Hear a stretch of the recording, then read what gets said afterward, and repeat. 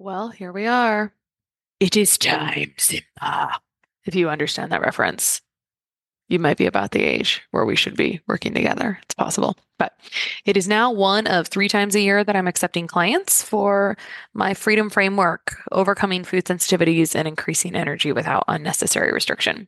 My goal for my one-on-one clients is to take them through frameworks and explore tools for achieving 50, 80, 90% of their goals in just a few months and show them how to continue to heal on their own so they don't need me anymore.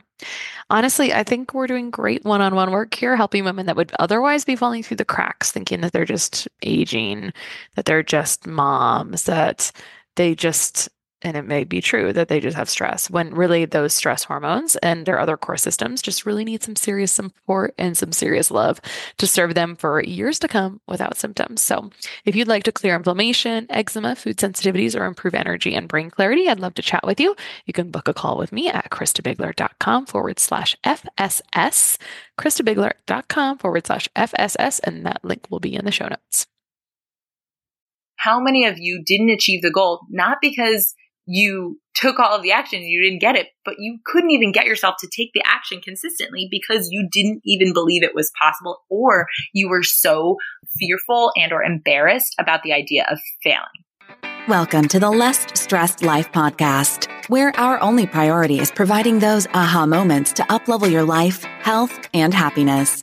Your host, integrative dietitian nutritionist Krista Bigler, helps health-conscious women reduce the stress and confusion around food, fatigue, digestive, and skin issues at lessstressednutrition.com. Now, onto the show.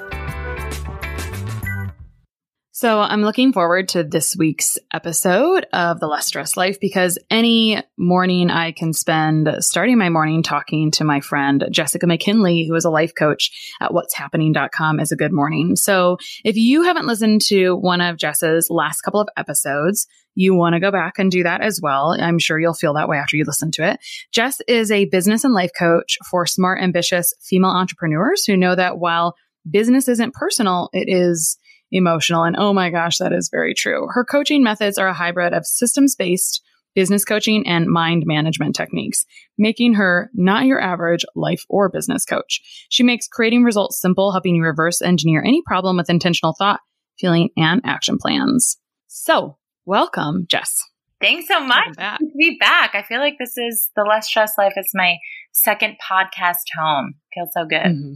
Yeah. Well, the reason you got the invite back this time, I've known Jess since the beginning of my own personal development journey. I don't even really know when that is, right? Was it 5? Was it 6?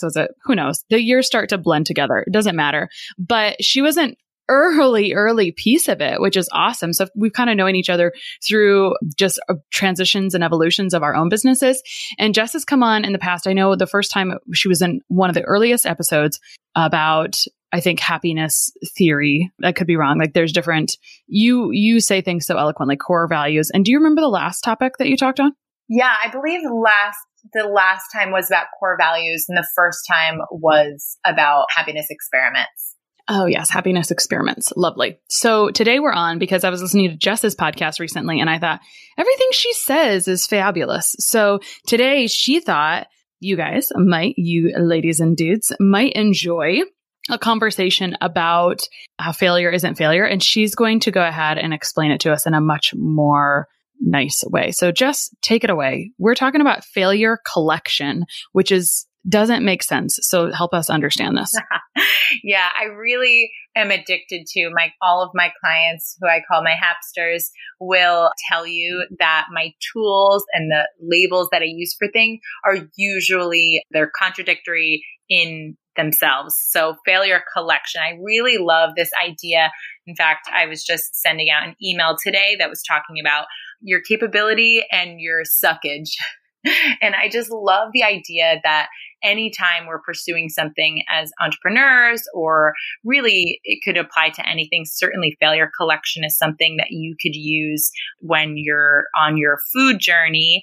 And we're going to talk about that in a second. But the idea of failure collection is the idea that your capacity for success really needs to include your capacity for failure.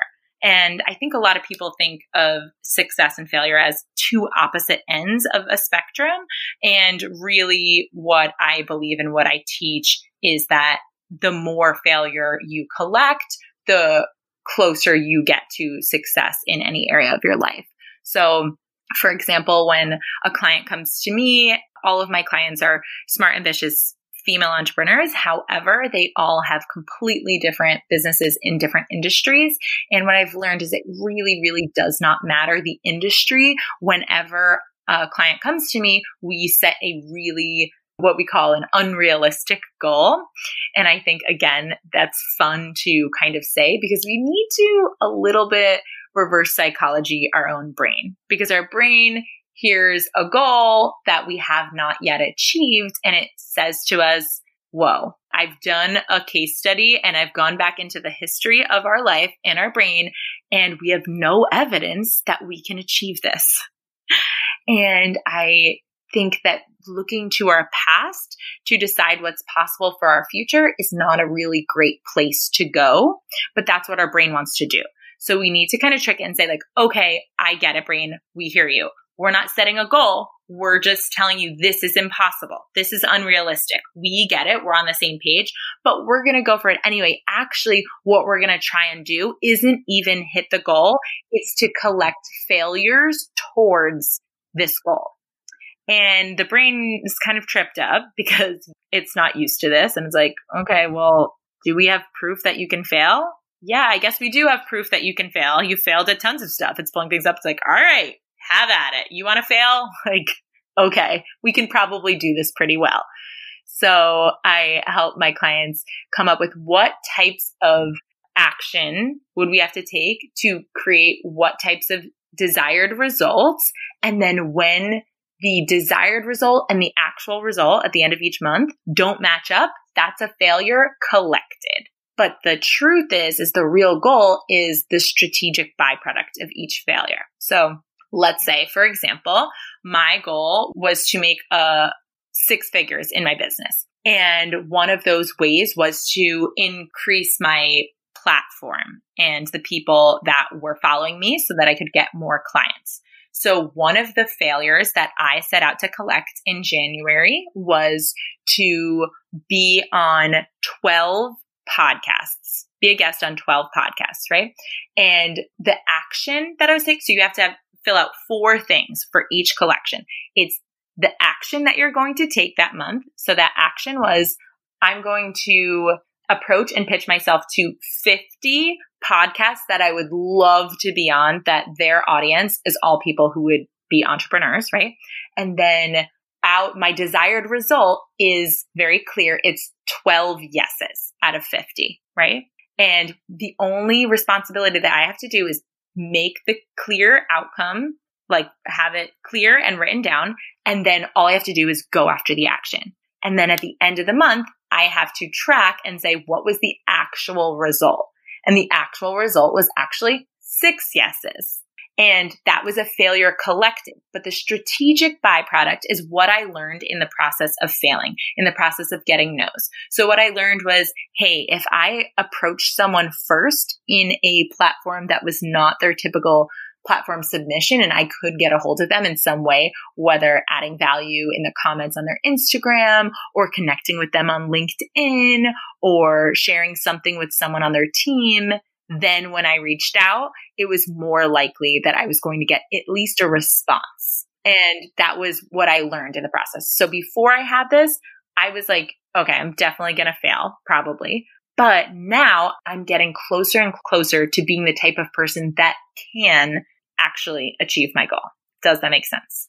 Yes, it makes sense. It is, though, a process, a very intentional, amazing process, because we're totally fooling our brain. Okay, I mean, I'm just going to recap a little bit. How often, okay, who sets goals and doesn't achieve them? Everyone raises their hand. And there's a bit of I have a little thing I cut out, I just grabbed off my desk. And I love the quote, but it kind of taunts me sometimes. It says, with habits, we don't make decisions. We don't use self-control. We just do the thing we want. And I think what you're saying here is that when you collect you basically set up your desired act, like you know your desired results. So you start with the end in mind, and then you identify the desired the actions that have to line up to do that.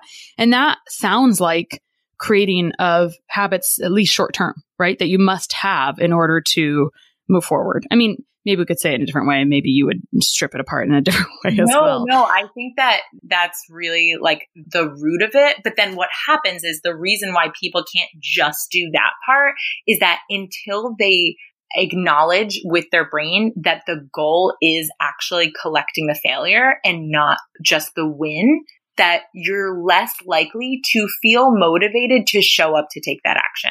And that's the key. And you said, like, how many people would raise their hand if they said they haven't achieved the goal? Like, of course. But I would say out of that, the better question is, how many of you didn't achieve the goal, not because you took all of the action and you didn't get it, but you couldn't even get yourself to take the action consistently because you didn't even believe it was possible, or you were so fearful and or embarrassed about the idea of failing. I'm just writing notes here. And was that quote that you said about habits, was that Gretchen Rubin? Well, that's funny because I don't actually know. It's just one of those pieces of paper that landed on my desk and didn't go in the garbage. So it doesn't say who wrote it. If you guys listening haven't read her book, Better Than Before, and if she's known for the Happiness Project and she has the Happiness Podcast, I actually don't know what it's called. Is it called the Happiness Project? I'm not sure. For anyone who doesn't know, I just want you to know right now that Jess is an encyclopedia of personal development books. Like, it's obscene, actually. She's like, oh, yeah, you probably read that book way back, blah, blah, blah. And it's like, no, I don't know anyone who reads more personal development books than Jess. Like, I know. She is an encyclopedia. It's kind of embarrassing sometimes. Like, I'm always looking for new ones, and it's really difficult for someone to recommend me something that I haven't read yet. I'm like, oh, yeah, love that one. Yep, nope, read that.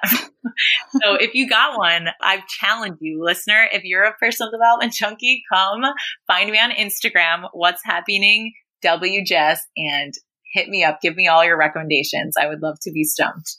I like it.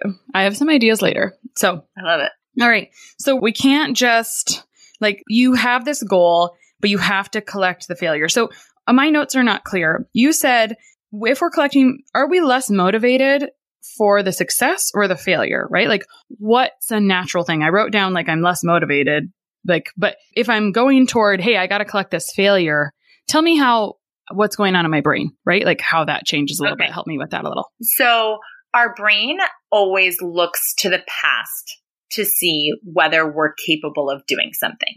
And it's very evidence-based. It's a machine, right? So it's the same way if you were to type something into Google, what is whatever, you can't just type the question, what is possible? Because it's not a future focused machine, right? It only has everything that's happened up until this point. And that's how our brain works as well. But we have this awesome other thing called imagination, which is something that computers don't quite have down yet, but it works in our favor or against us sometimes. And unfortunately, most of us as adults use our imagination to imagine horrible things happening to us. That's probably true. Yeah. And so it's like, right, we use our imagination for worry, which I call negative goal setting, actually. And so if you're not going to spend all of your time managing your mind, which even I don't, it's just very exhausting. Managing your mind takes a lot of energy. So instead, what we can do is kind of trick our brain. If our brain's going to look to the past to say whether we can do something or not, and what we want to achieve is actually something we've never achieved yet, then what we need to tell our brain we're out to do is actually collect the failure. Because if we tell it, hey, our goal is to make $1 million, our brain is going to look into the past and say, who do you think you are that you think that we're going to go out and make $1 million? Nobody's going to buy that for you. You're so disorganized. It's going to pull up a case study of all of the reasons why. And like, the smarter your brain is, actually, the harder it is for you to go after your goals, which I feel like people are kind of, sometimes when I tell my clients that, they're like, that makes so much sense, because their excuses in their brain and their inner critic is so much more legit sounding. It's like you have like a little lawyer in there that's like, well, and it's just like puts a whole stack of books on. It's like, let me explain point A, like 1 point A of the reasons why you cannot do this, right? So instead, if we say, okay, we're not actually trying to make $1 million. We know that that's impossible for the person that we are today.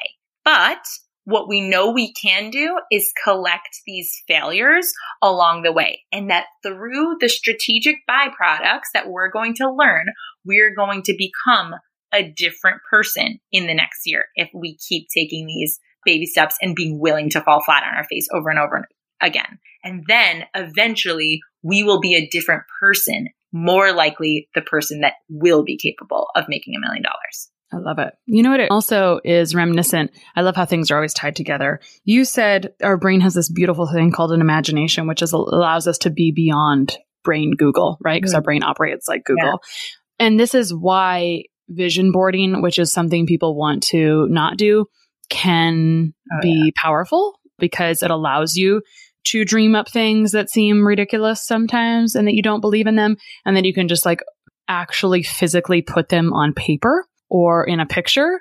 And sometimes I'm alarmed at looking at a vision board I created in 2017. I'm like, did that on time? Like, didn't even know we could do those things. But that's what it kind of reminds me of, but I'm making it a tangent. Sometimes that's a really loose example because you're giving a much more step-by-step outline of how to actually accomplish it by tricking your brain to do it in the more realistic way, right? Yeah. I think this is just reality.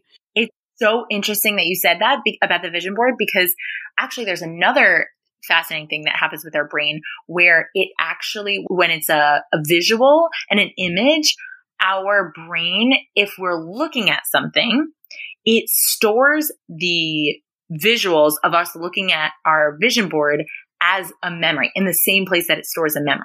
So sometimes if you're visualizing, so I don't know if you've ever, I think we've talked about this. Well, actually, wait, that was the last topic. We talked about the miracle morning, I think. That was the first topic. We talked about the miracle morning, your version of that, the first episode. So in the miracle morning, part of that is visualization.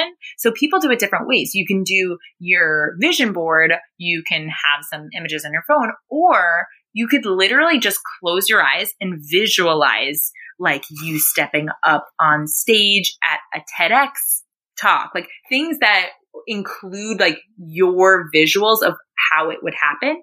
And when you practice visualization, your brain stores those same visions in the same place it stores memories, and it can't tell the difference. So then when you go, if you practice visualization consistently, even with a vision board, and then you go to tell your brain like, hey, can we do this? You are way more likely for your brain to pull up one of those images as a memory and as evidence and proof that you can do it, even if you haven't done it yet. Yes.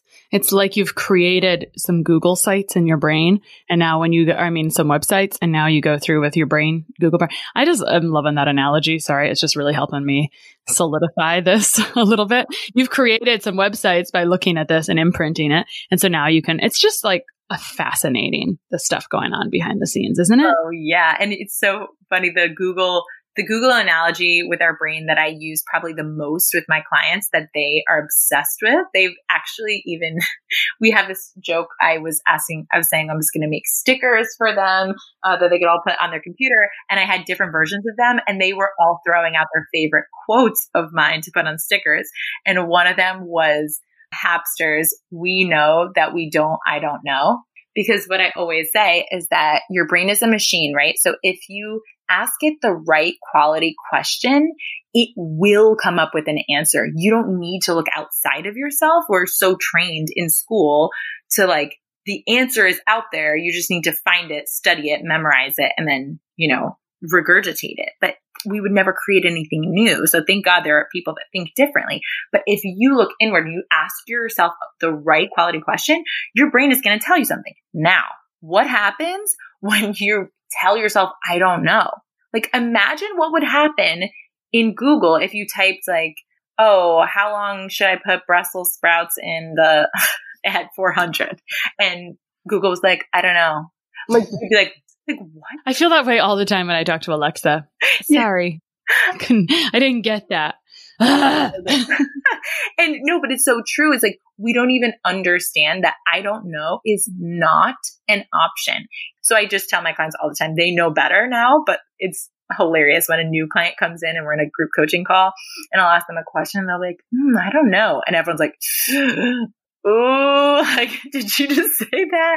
Because if you allow yourself to accept, I don't know, as an answer, your brain stops its tracks and it stops looking for evidence of anything, right? So if you were to say like, what do you want to do?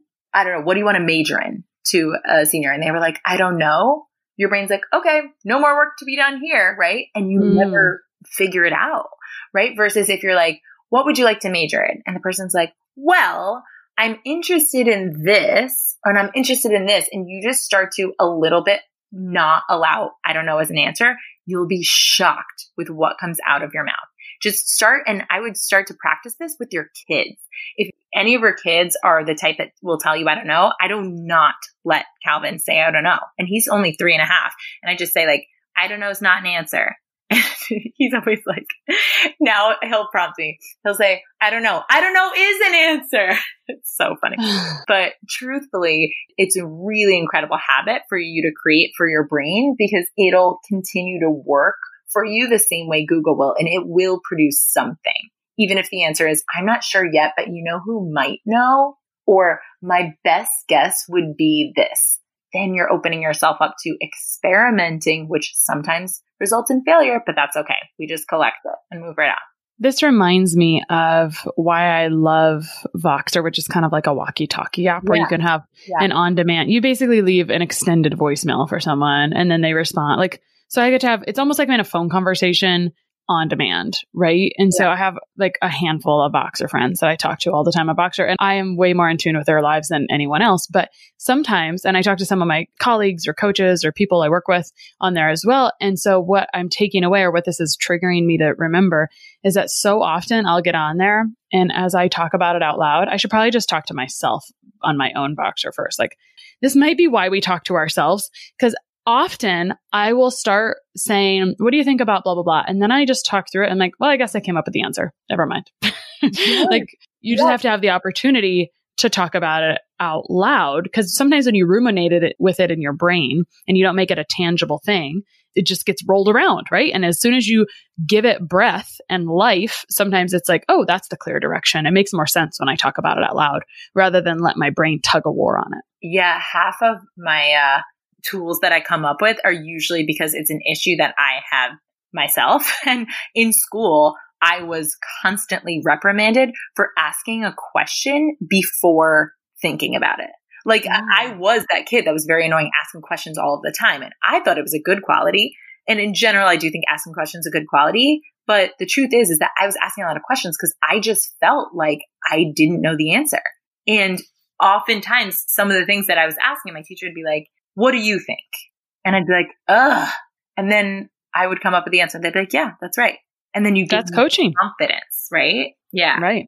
That's the ability of a good coach. Yeah, exactly. I think it really will close the loop between a lot of things that any listener might already be trying to solve for. It's like, why am I doing this? Well, whenever my clients are asking a question that's hypothetical, I just encourage you to answer it too. Right? Because chances are you'll be able to change it. Because if you leave it just ambiguous and you leave a question mark in your thoughts, the whisper answer is always, I don't know. And it's just as worthless as a hypothetical question, right? Yeah. Okay. This has been wonderful. Yesterday, when we kind of prepped for this discussion, we said, we've used some real world examples. Should we use another example before we kind of close it out? Yeah, sure. So I think most of your audience, what are they struggling with? So specifically maintaining a diet or? Well, actually, it's a lot of health savvy health professionals and moms and consumers that are just interested in up leveling life, health, and happiness, right? So we always run into those struggles or issues in life, right? So we can use one of those examples. Like, I can tell you from a client perspective, I've been working on this program around skin conditions. And so I'm kind of hyper aware of some of the things that I've been seeing, either from that client perspective or from me as the teacher perspective. Should we go there? Because usually at the end of the day, the people I'm working with, let's say one-on-one, we identify that we have an issue that we would like to not have anymore, right? Yeah. So essentially a goal. right? Yeah, exactly. So give it to me. Give me one you're working on like right now if you have. I don't know, on the spot. And then from the client's perspective, I am working on an eczema program. So I can talk all day about it from my perspective if we want to go that route, or I can talk about it from the client perspective because I've been the client as well. Yeah, let's do the client because that's probably more maybe who's listening. I don't know. Sure, of course. Yep, absolutely. So let's say we've got this stuff popping up on our skin and we're starting to notice that don't really love this, would like to not have that. So that's the goal. Would like to have clear skin. Okay. And so the solutions that you are giving them are, I know you are a scientist just like me. So like a smattering of experiments that they do. I know you don't have a one size fits all solution. So part of it is changing. Well, I do have a method, but yes, it is a set of experiments, but it's usually based on the type of skin issue that they have, right? So we make it a little more efficient. So I don't know if that helps you in your... I really don't know your method, so I'm making this up. You can stop me if it's not relevant. But I think always, I mean, even with my clients now, Kristen and I met back when we were doing fitness coaching, actually, like way back. And I still use the analogies of like fitness or food all of the time because it's something that we all deal with, right? It's like we all have bodies. We all struggle daily with figuring out what is the food that I should be putting in my mouth versus what is the food that is creating what result in my body, right? Mm-hmm. So I set a goal for my clients to help them stop, specifically the ones that were trying to avoid experiencing the negative emotions that were coming up in their business by seeking false pleasure in either food or alcohol. Wine. Yeah. Mm-hmm. Food or wine, right? Food or alcohol. And so what we did was we created an urge collection sheet. So my coach has something called the urge jar, but it kind of totally tied in with what we were doing with failure collection, which is, hey, like the goal is to track and understand and be open to experiencing both sides of the 50-50 as you're going through it. Because if it's only all or nothing, your brain, as soon as you make a mistake or an error, is like, we failed. This is over. And then it wants to over index in the other direction, right? So let's say, so we would just write down, okay, if I craved, so it was like a craving collection board. So I had like a piece of paper that they could print out and put on their refrigerator. And anytime they decided that they had a craving for, I don't know, wine, something they were feeling stressed and they wanted to open a bottle of wine, but they really actually didn't.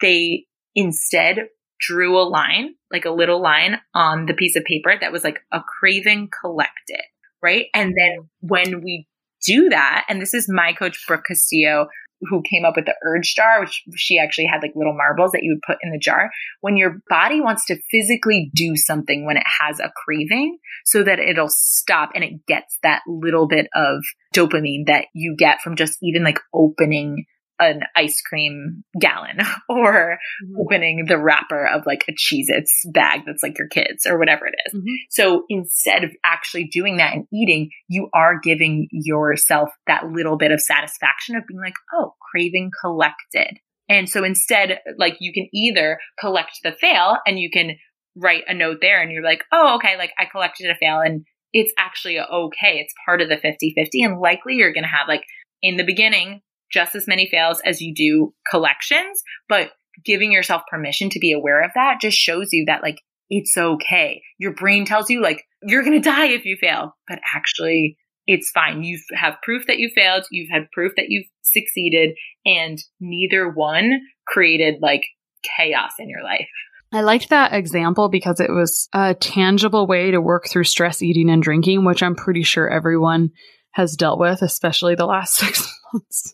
And it was free, essentially, right? Yeah. It's a free way to work with it. And the other thing that's interesting is I've had other guests talk about, this goes back to like doing something tangible, right? And so essentially you're doing something tangible because at the end of the day, it's like, I don't really want to open the bottle of wine. I don't really want how I'm going to feel on the other end of that.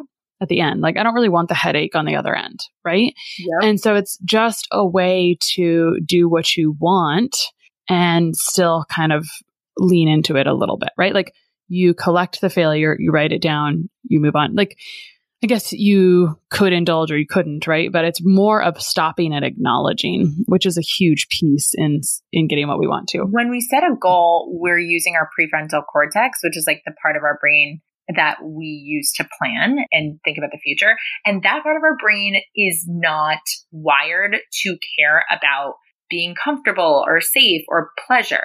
But the part of our brain that we're using in the moment is our primitive brain, our lizard brain, whatever you want to call it, brain stem. And that part is the most primitive part of our brain that is designed to go towards pleasure and comfort and ease and away from discomfort or, it wants instant gratification. And so when you're doing this like little thing, that tangible thing, whatever it is that any, guest host of yours, I'm sure there's like so many different experiments that you can use.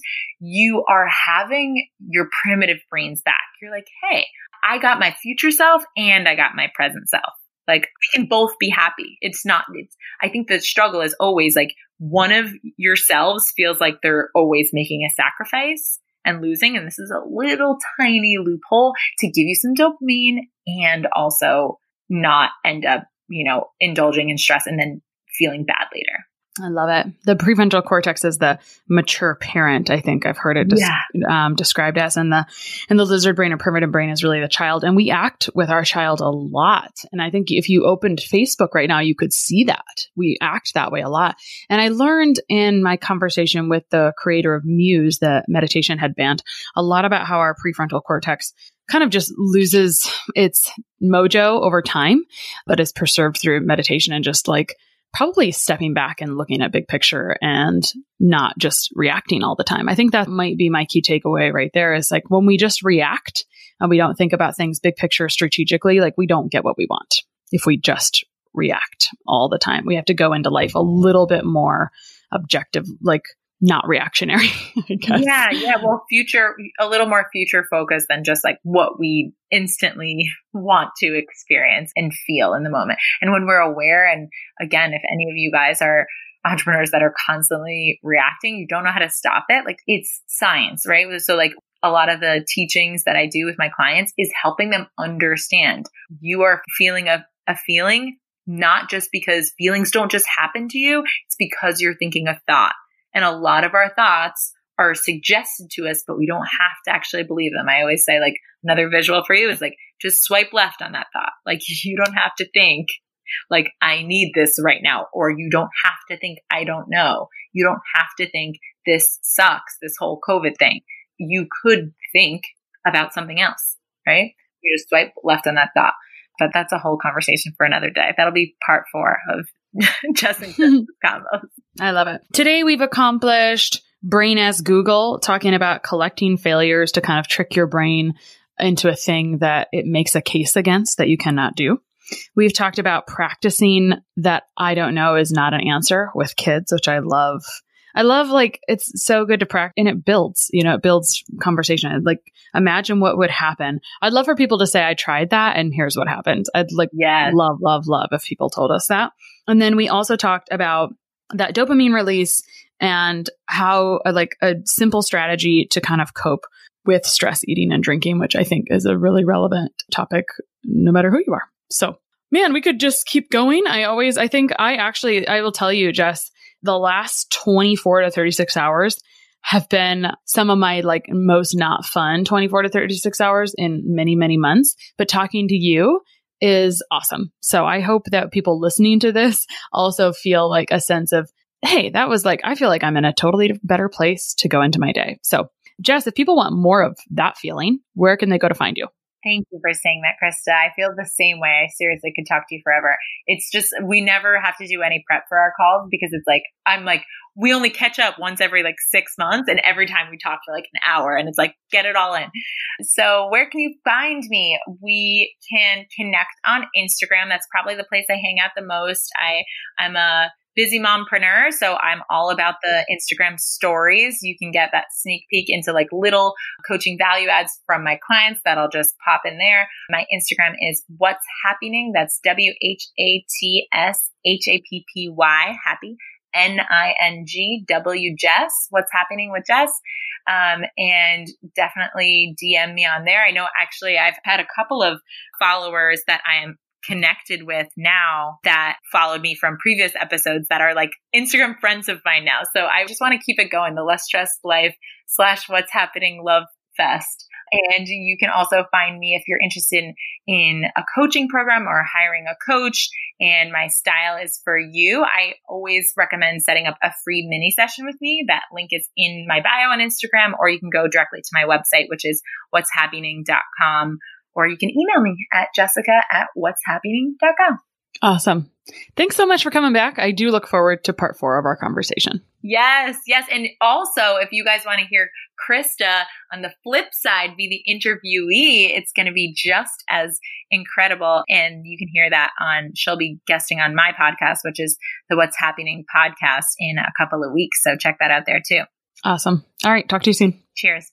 One of the best gifts you could give us at The Less Stressed Life is your feedback. We are paid in podcast reviews. If you enjoyed this or any other episode, please leave us a review. In the iTunes store or from your podcast app, just search for Less Stressed Life as if you're not already subscribed. Click on the banana face image, scroll to the bottom where it shows the text of other reviews, and write a review. While you're there, hey, make sure you hit subscribe. For Android or Stitcher users, you gotta go to the desktop site and search for Less Stressed Life and then scroll down to leave a review. Stitcher doesn't load Apple reviews on their site, so if you want, you can leave a review in both places. Your feedback means a lot to the success of the show. Thanks so much for taking the time to do that. You rock.